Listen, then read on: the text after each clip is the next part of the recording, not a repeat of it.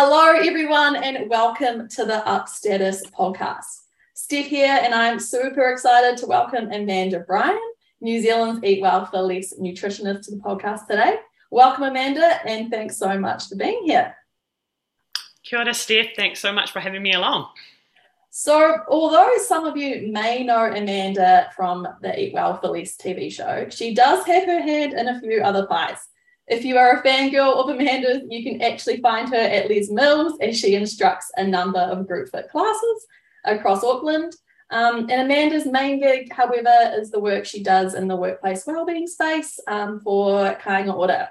So now, Amanda, we all love a good TV show, but for those that have no clue about what Eat Well for Less is, could you please tell us a little bit about what it is?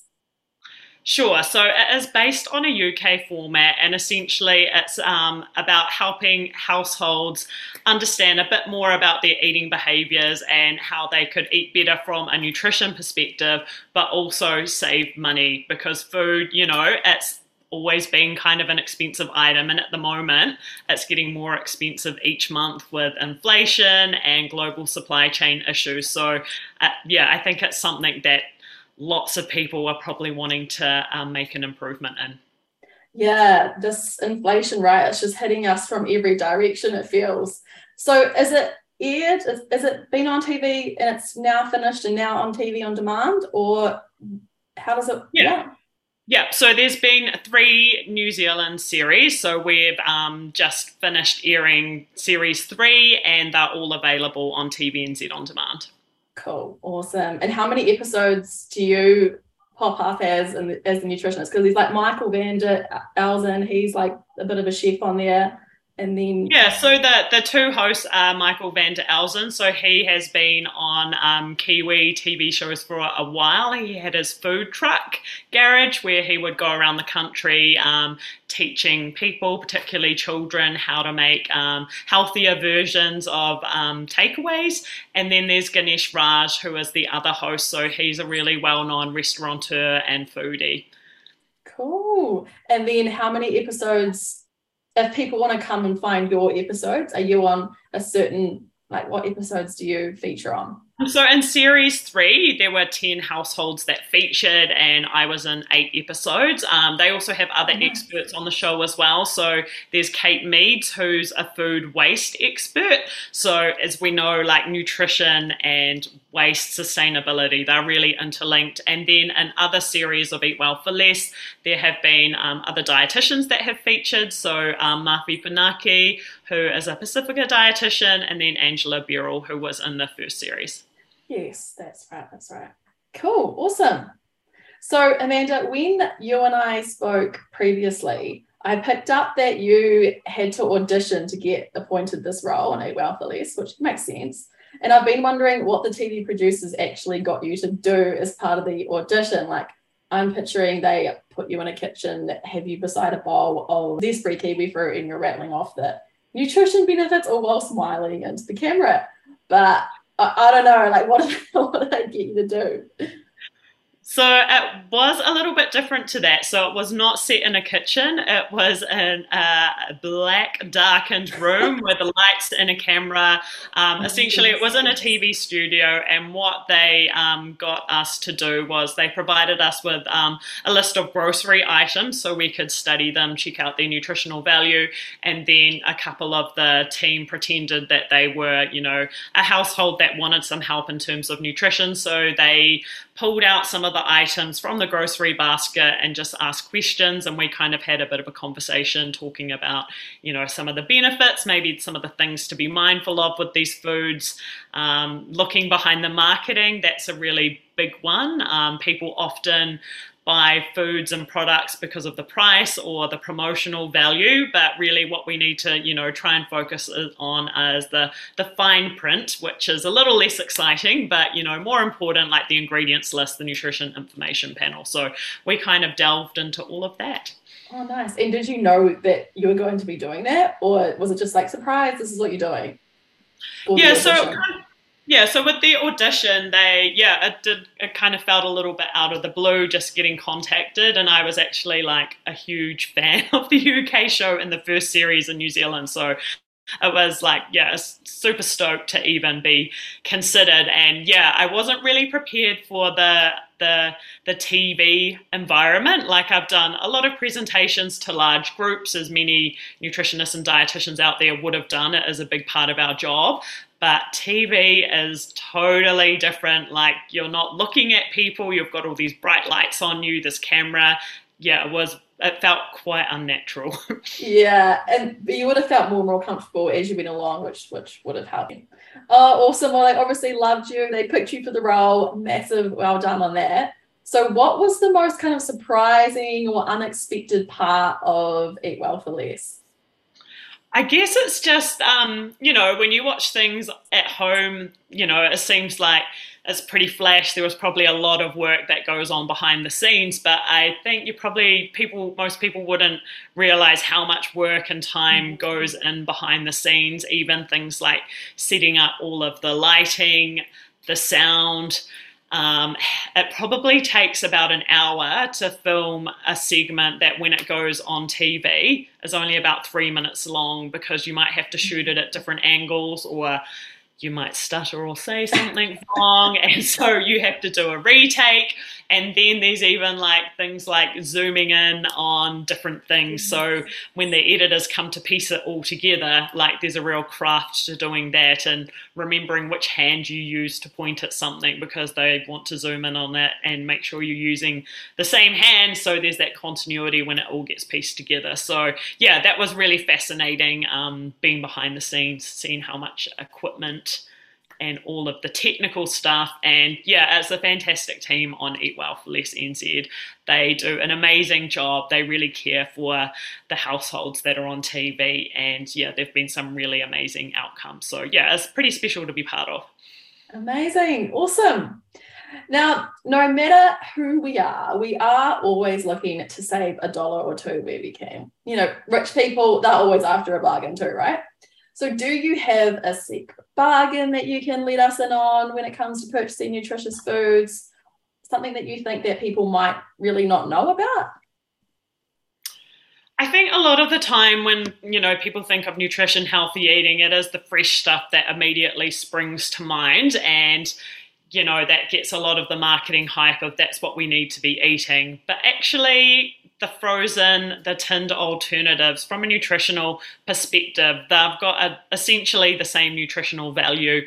And actually, some of our stuff that is fresh, it may not be as fresh as you think, because as soon as we pick fruits and vegetables, they start to leach nutrients, so they lose a bit of quality. And if something is, picked overseas, it goes on a long transportation journey, sits in a warehouse for a while, then in the supermarket for a while, and then gets to your house, it actually might not be as fresh as you think.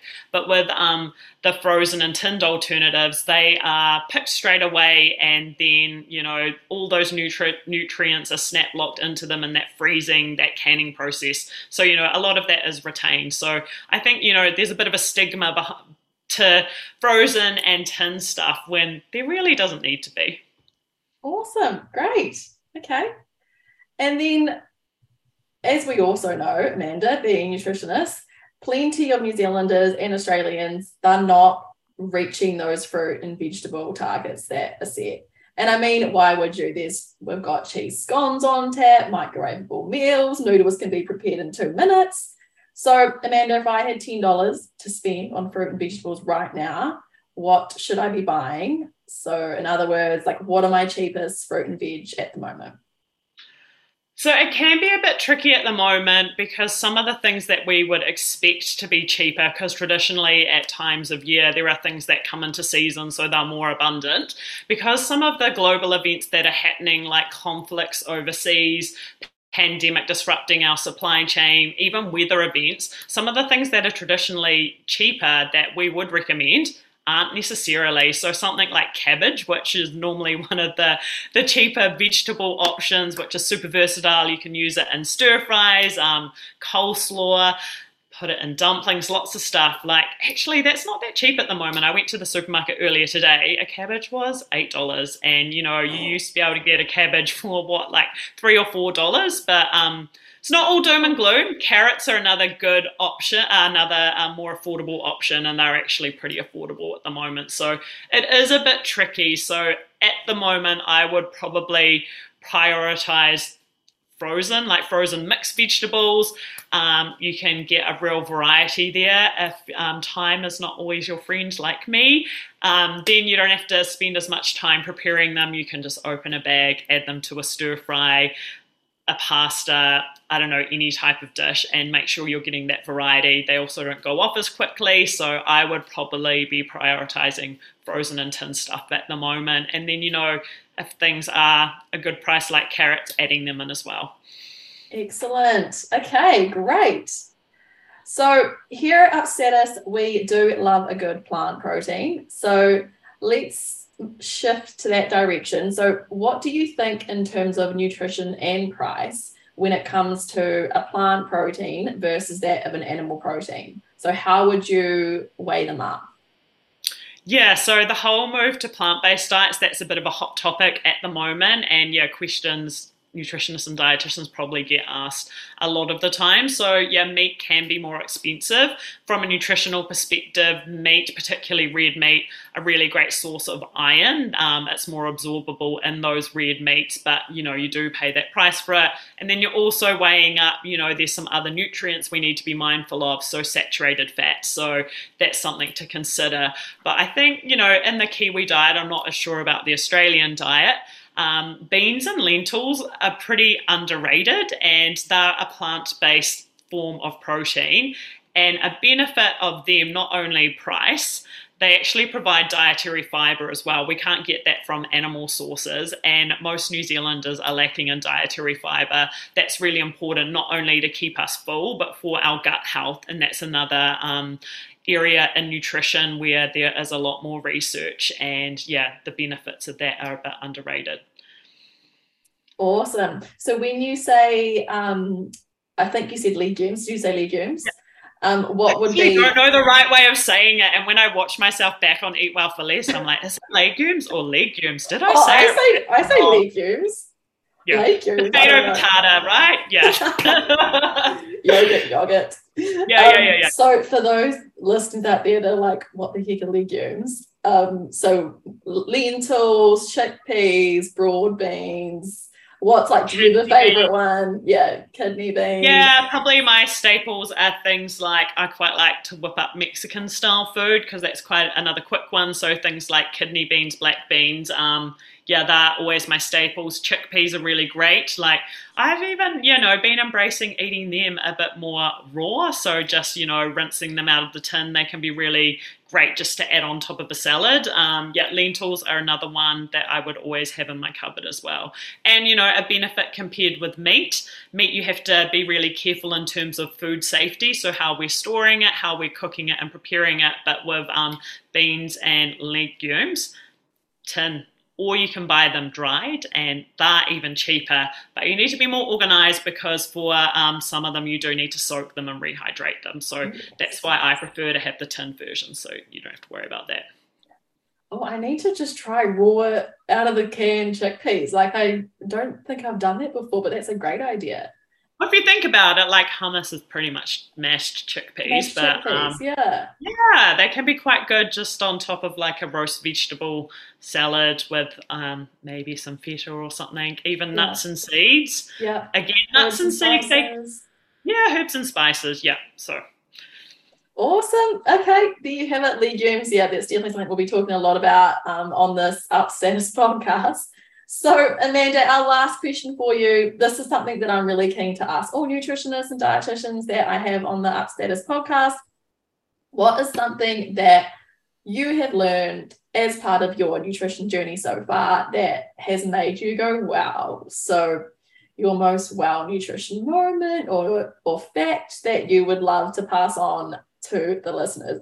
It's a bit of a scary question, but if you've thought of anything. It is, and I have thought long and hard about this, and I was like, I did give this to Amanda previously because I was like, hey, I need to give her pre-warning. I would have been a deer in the headlight otherwise. So I did think back. I was like, what were those standout lectures at uni, or what are those things I've learned over the last few years. But I don't know, it's kind of a bit boring. I think when it comes to nutrition, people are always looking for that superfood, that super nutrient that is going to like be the cure-all. But you know what all the evidence says is there's no one food group that is going to like really enhance your health. It is about variety in the diet. So I guess that's just really my key message take home fact is it is about variety. So making sure you are getting your nutrition from multiple sources, not just relying on having the same thing day in and day out. And, you know, being in the fitness industry as well, I do see a lot of that meal prep where people are having the broccoli, chicken and rice every single day, thinking that's a really good thing. But actually, like, you know, with gut health and everything, there's evidence that's showing, you know, we need to eat 30 different types of plant a week to really fuel our microbiome. So I'm not really sure if it's a wow fact. No, there's amazing variety, diversity, variety. Yeah. I love it.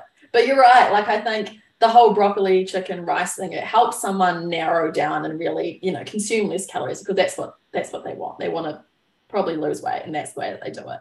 But like you say, they're missing out on a whole bunch of other health benefits when you're eating in that way.